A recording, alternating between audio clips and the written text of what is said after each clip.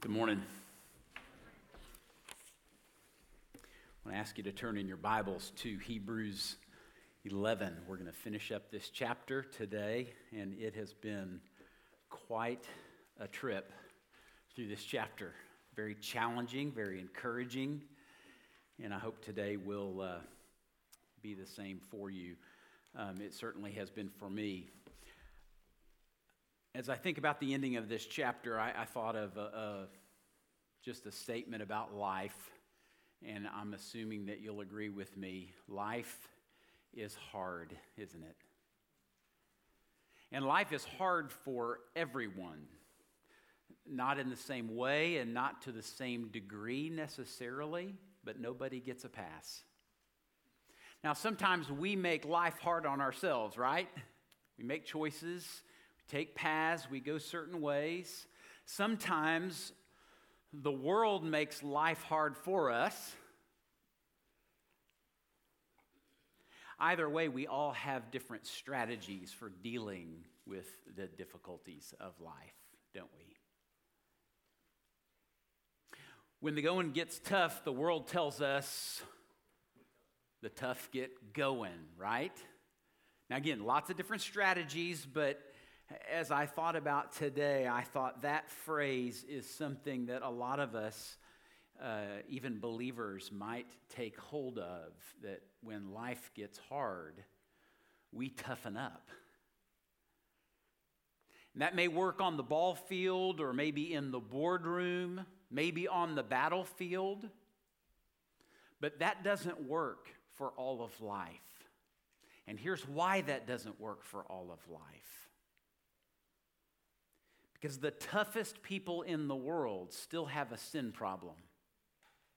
And the toughest people in the world still die.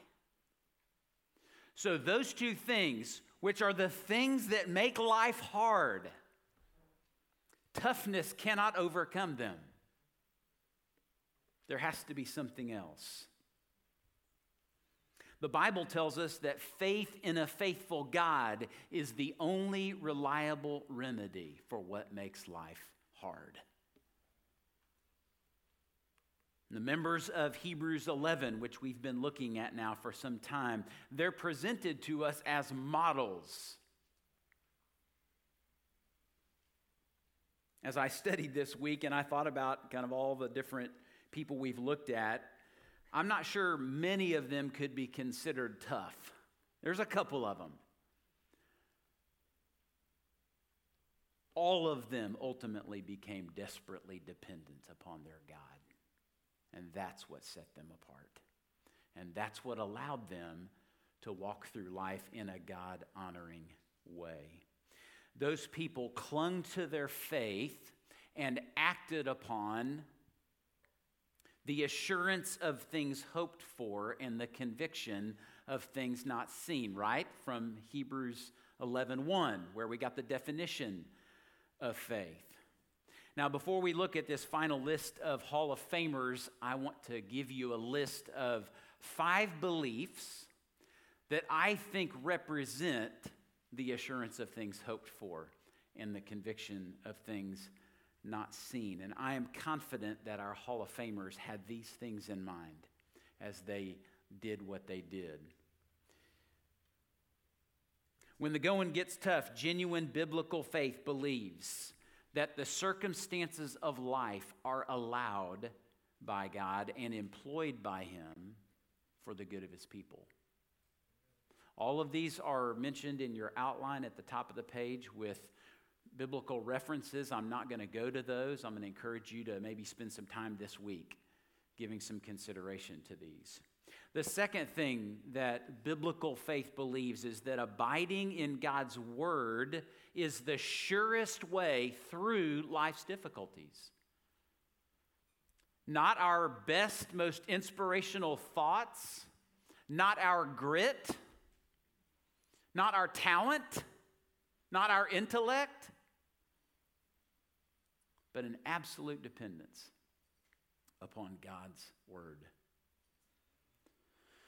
Thirdly, genuine biblical faith believes that God is able to overcome any opposition to His redemptive purposes.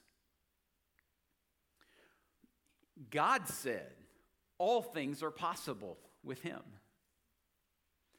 That doesn't obligate him to always do what we want him to do, but we have to believe that he can. And that if he doesn't, he has good reason.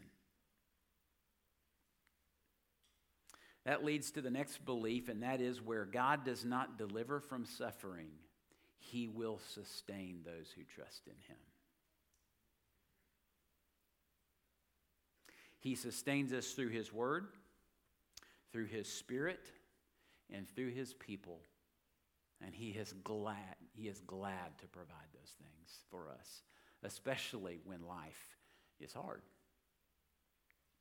And then lastly, when the going gets tough, genuine biblical faith believes that God will ultimately make all things new.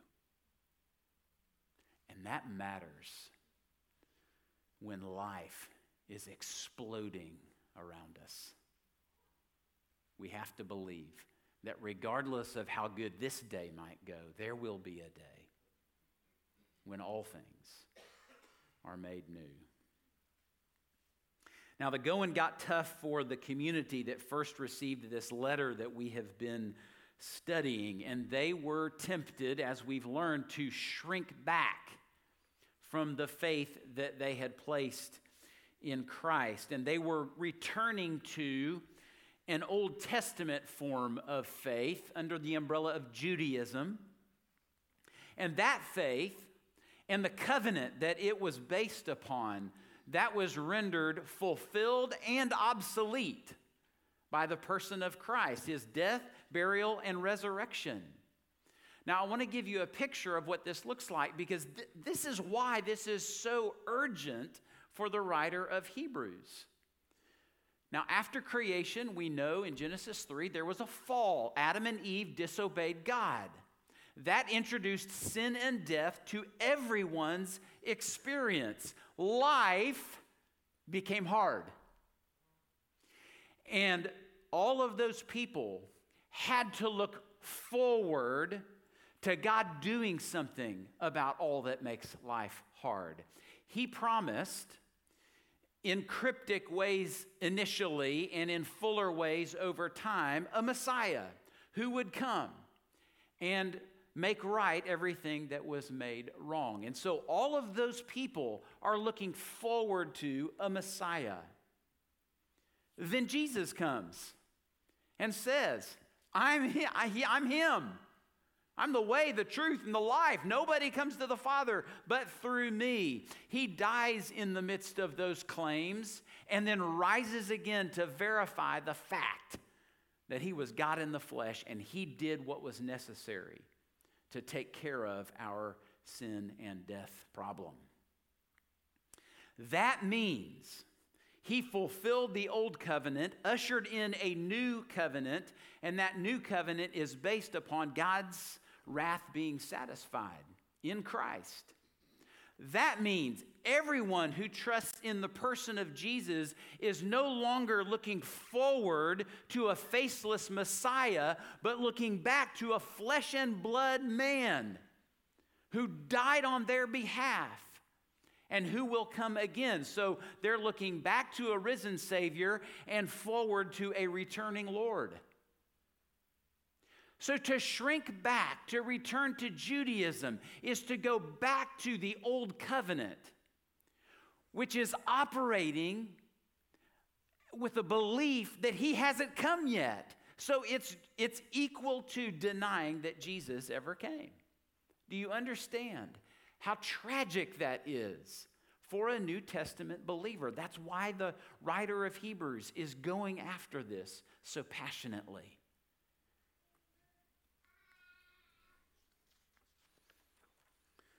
The writer of Hebrews was calling them and us to hold fast. You see that phrase 5 times in the book. And they're to hold fast despite the world's opposition. Regardless of how hard it gets, he's saying, stand firm. Hebrews 10:23 says, let us hold fast the confession of our hope without wavering. Why? Because he who promised is faithful. He demonstrated that faithfulness in the arrival of Christ and all that he did. That is our reason for believing that he will return in the future and make all things new. Then in Hebrews 6, 11, and 12, he mentions imitators. We should be imitators of those who through faith and patience inherit the promises. I'm sure that the writer had all of these people that we've been looking at in Hebrews 11 in mind. These are the people that we're supposed to imitate. I do think it's interesting that they're Old Testament saints. They're looking forward to a Messiah who has no face. And yet they're believing in him. They're trusting him for everything when things get horrific. And the writer of Hebrews is saying, that's a great model for you, and you happen to know his name.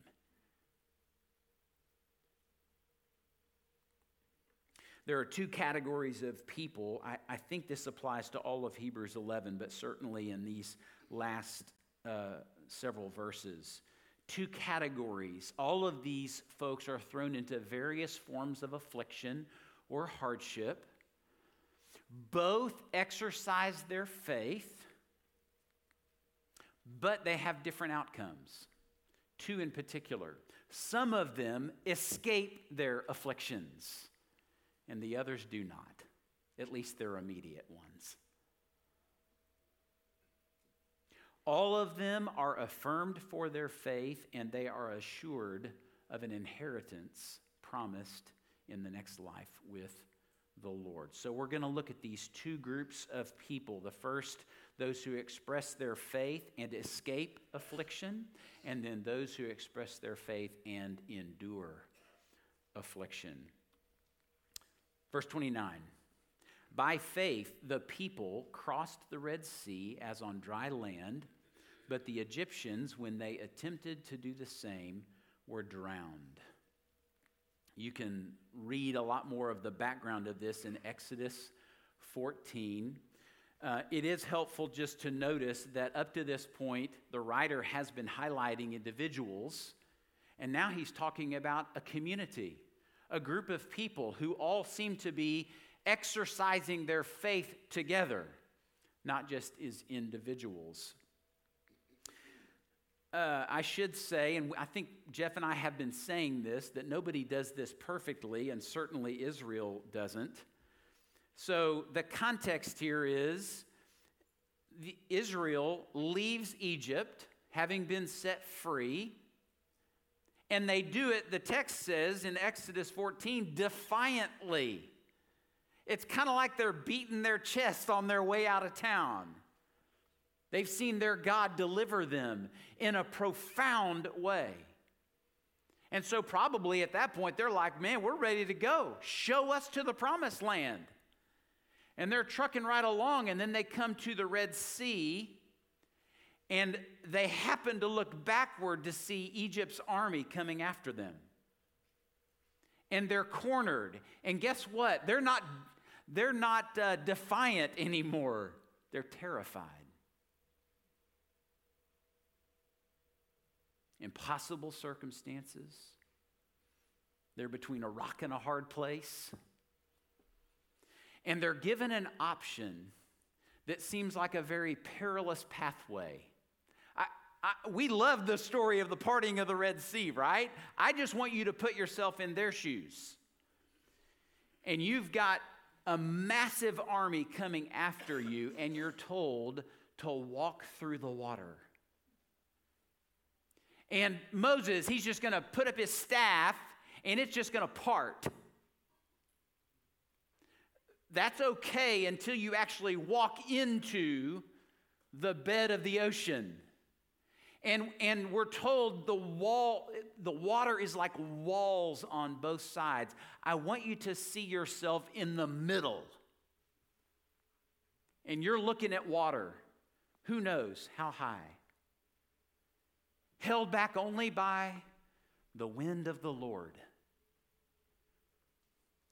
I'm still not sure you wouldn't be terrified. And yet they kept walking. They stepped into the Red Sea by faith. Before they did that, listen to what Moses said to these people in Exodus 14. Fear not, stand firm. Sound familiar? And see the salvation of the Lord, which he will work for you today. For the Egyptians whom you see today, you shall never see again. The Lord will fight for you, and you have only to be tough as nails. No, he says, you have only to be silent. Be still and know that I am God. I'll fight for you. I'll be your deliverer. Place your faith in me. They were afraid, but their faith displaced their fear, and they took a walk in a perilous place. But they trusted God, and they were delivered. Facing Egypt's army and walking through a large, miraculously parted body of water creates a double bind, if you please. It's two hard things. And what you have to decide is which hard thing is the right thing. And isn't that the life of faith? Aren't we always walking through facing a lot of hard things, a lot of hard options, some of which are great for us and some of which are not? And don't we want to find those things that are best for us? And how else to find them than to ask the Lord to point it out?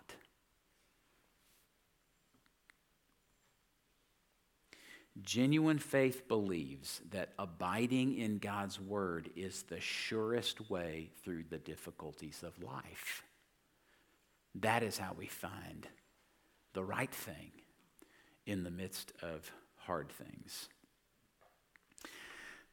40 years later, we get to verse 30. By faith, the walls of Jericho fell down after they had been encircled for 7 days.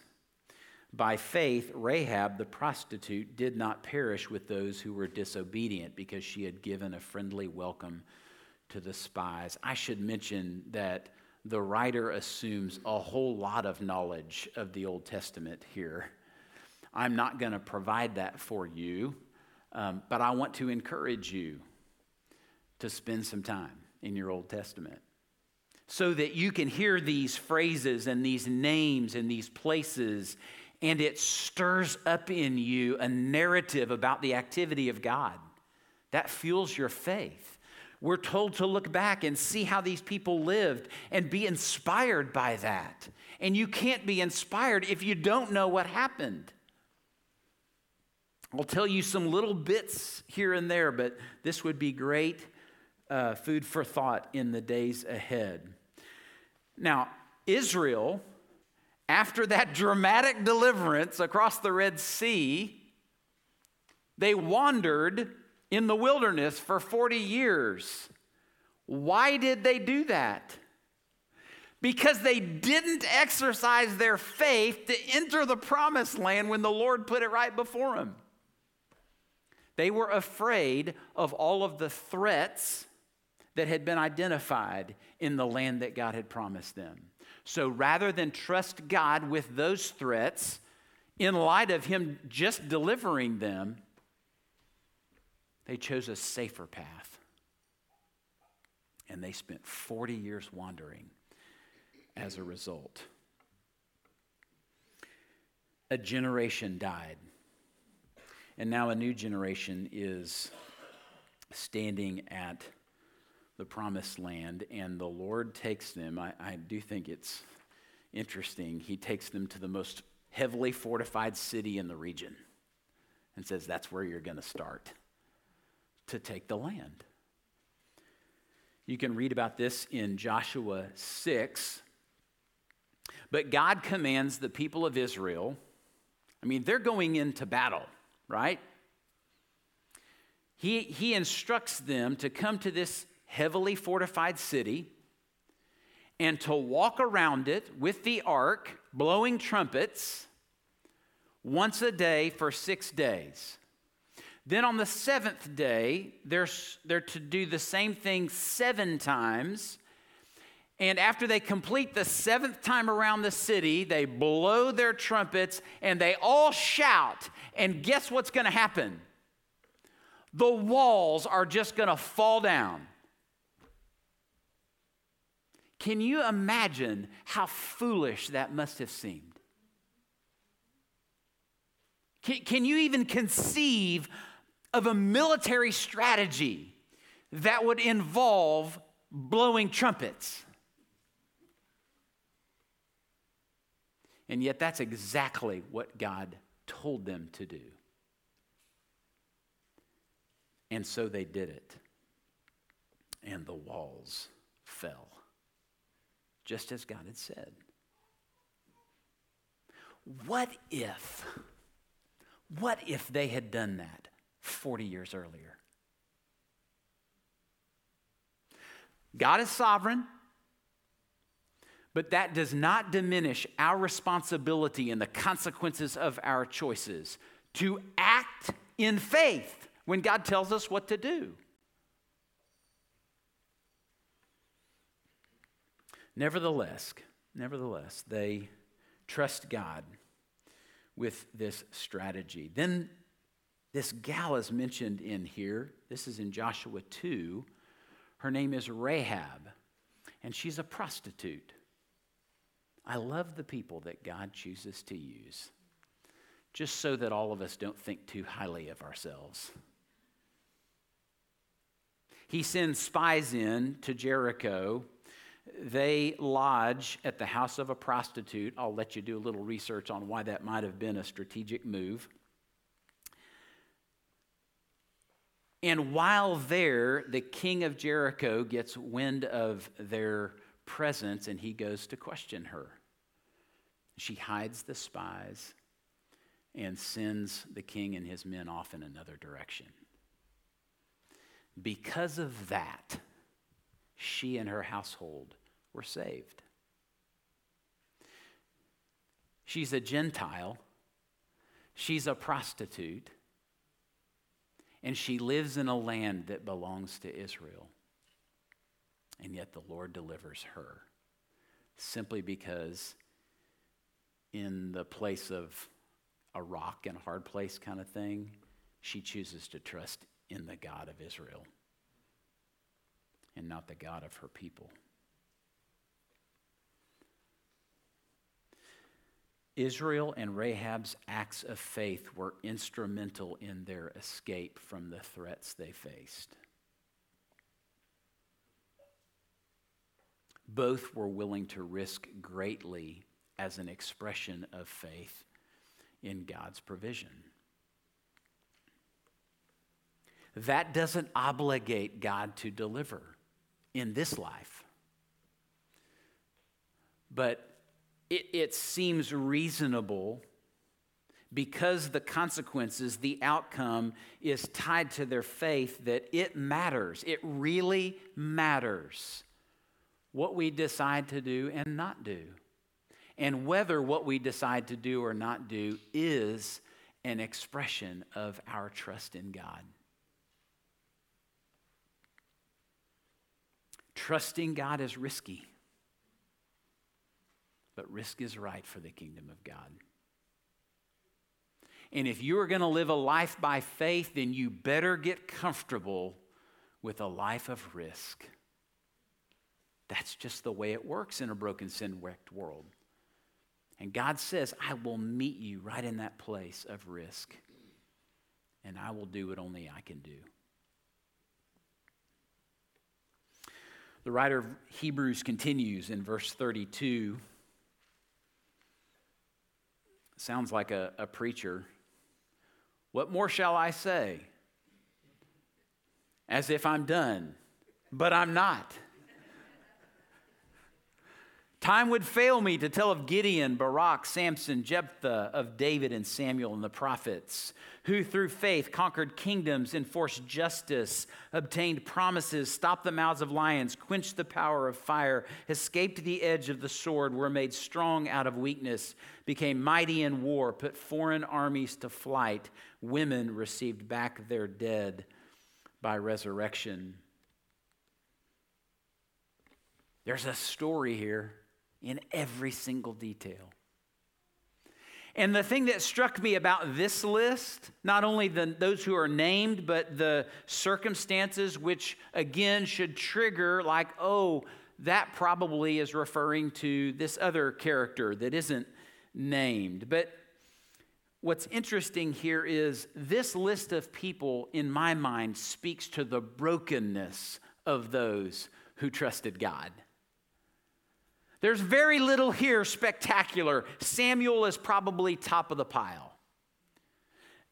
David was listed as a man after God's own heart, but we know David's story, right? Not pretty. And yet he's listed as a faith Hall of Famer. I'll just mention a couple of the names in particular. Gideon, this is in Judges 6 through 8. The first of these are listed in Judges. He was weak and timid, and yet he's listed as a man of great faith. Somehow he was able to dependently walk through his weakness and his timidity to do what God told him to do. His faith overcame his fear. Barak in Judges 4, I would call him superstitious and insubordinate. He was told by Deborah to go into battle, and he said, I'm not going unless you're going with me.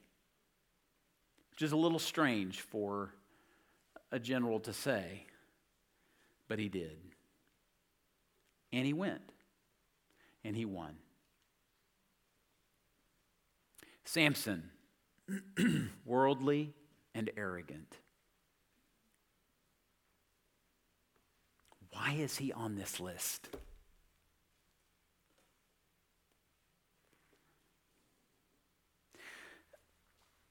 The most tragic and beautiful thing about Samson's story is that he did everything that a tough guy could do, but only in the power of God.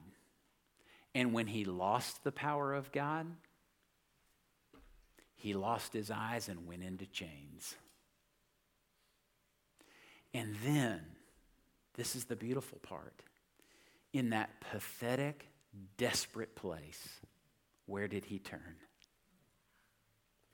Back to his God. Sometimes that's where we get. Rock bottom, in a ditch, on our face. Who do you cry out to in that place? Samson would say, there's only one place. Cry out to God. And the Lord was glad to fill him again. That is the heart of our God. Slow to anger and abounding in steadfast love. Jephthah, a rough character, brash and brutal, rejected by his people, then called back when they went into war. Again, I'll let you read the details, but he made a foolish vow that cost him dearly. And I suppose what we should take away from him is a willingness to trust God in all of the circumstances of life, even some of the most difficult and desperate. God used him and all of these people, and as I said earlier, They represent broken yet hopeful people who trusted God to be God. That is our model. That is our example to follow. Group 2. The first group escaped their affliction. These did not. Look at verse 35b. Some were tortured, refusing to accept release so that they might rise again to a better life. Others suffered mocking and flogging and even chains and imprisonment. They were stoned. They were sawn in two. They were killed with the sword. They went about in skins of sheep and goats, destitute, afflicted, mistreated, of whom the world was not worthy, wandering about in deserts and mountains and in dens and caves of the earth.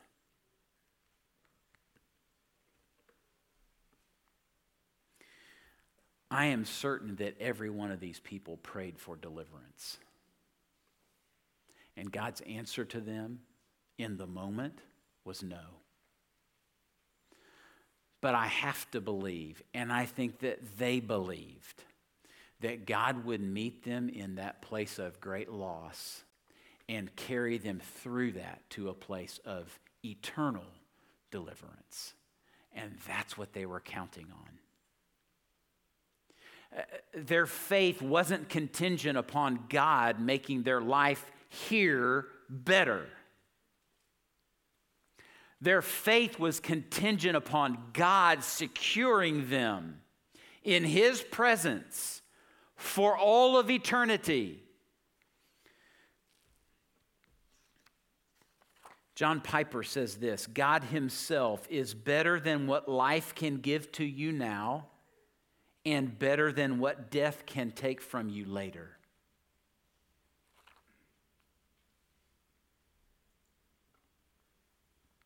They endured. They persevered. They stood firm despite the temptation to recant. And they were given that opportunity. Their enemies said, hey, just say the word. Just deny your faith, and we'll set you free. That kind of freedom comes with strings attached. And those strings don't go upward.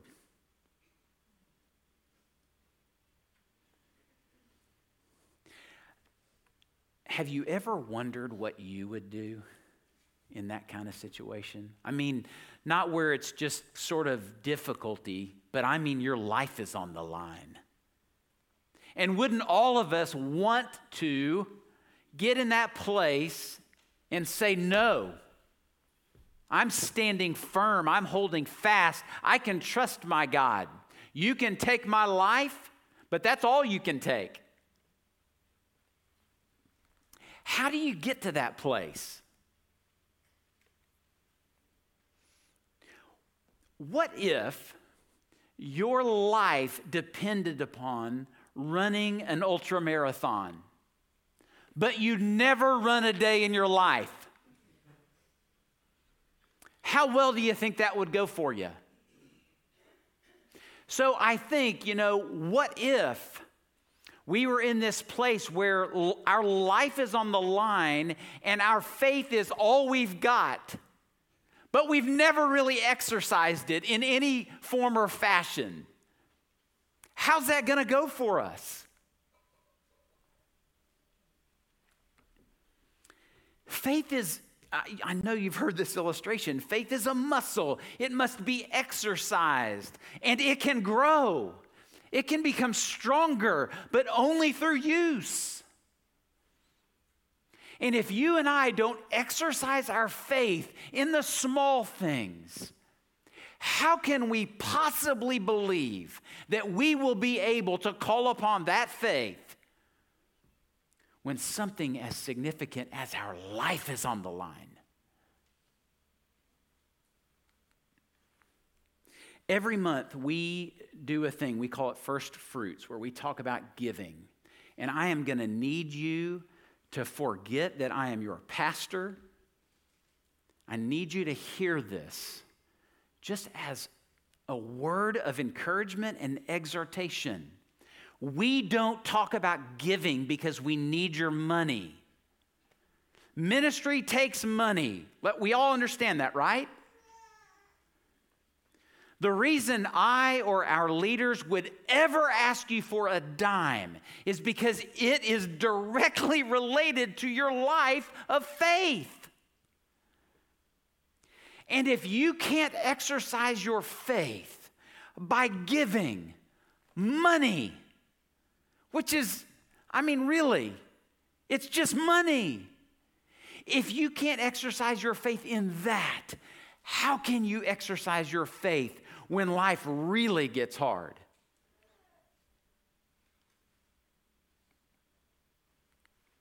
Kimberly and I, when we married, we just decided, by faith, we're going to give 10% off the top, no questions asked, whether we are in lean times or times of prosperity. And it was hard. But after 30 years, we have seen God go so far above and beyond in providing for us. Here's what Jesus said about giving. Luke 12:15, one's life does not consist in the abundance of his possessions. Do we believe that? Luke 12:34, where your treasure is, that's where your heart is. Acts 20:35, it is more blessed to give than to receive. The world says that's all crazy town. But God says different. And as a people of faith, friends of mine called this the training wheels of faith. If you and I can get in the habit of trusting God by giving 10% of all that God has entrusted to us, imagine what might happen when everything really is on the line. You'll be ready. These people who lost everything, the writer of Hebrews says the world was not worthy of them.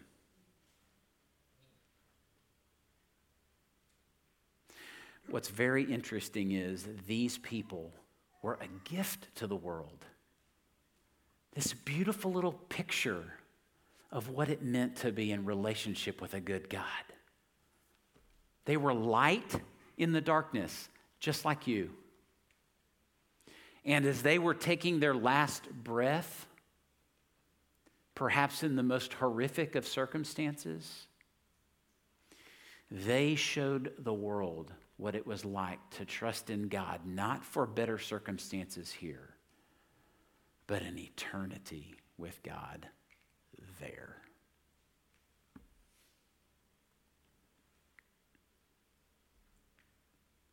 They believed that God would ultimately make all things new. Please, please, please read Revelation 21, 1 through 5 this week. That's God's promise. And listen, it's either true or it's not. It's not a Hallmark card. Well, that brings us to the end of chapter 11, last two verses. The best is yet to come. I just think we got to say that to ourselves every day, right? You wake up in the morning, the best is yet to come. It's not here, it's later. Get glimpses. Here's the reality of those Old Testament saints, verse 39. All these, though commended, that word is really like a testimony. God testified to the faithfulness of these people. They were commended through their faith, did not receive what was promised, in parentheses, in this life, since God had provided something better for us, parentheses, and them. And guess what it was? that apart from us, they should not be made perfect. Now, they were saved, they were sanctified, justified, glorified, all of that stuff. At the end of life, they went into God's presence.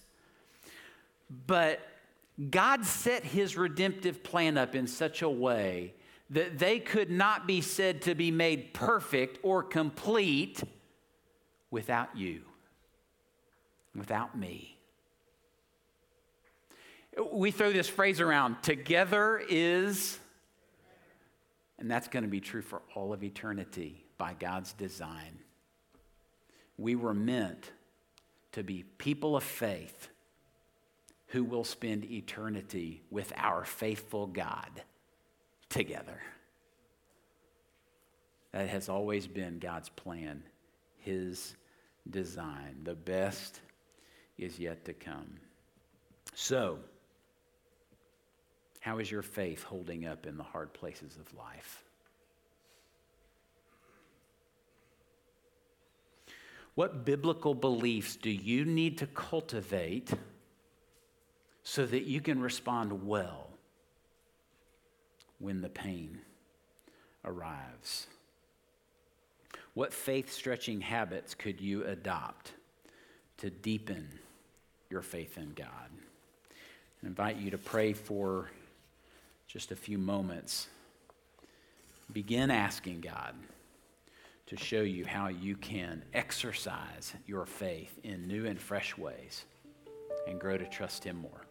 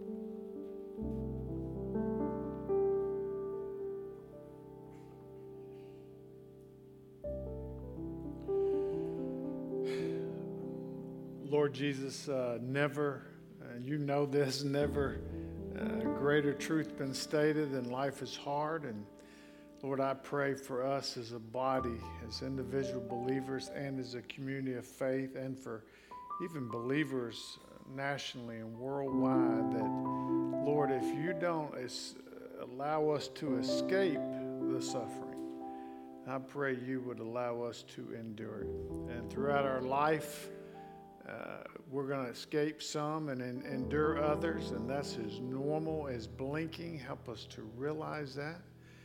Bring us to places of desperation, which causes growth and trust in you as we either escape or endure.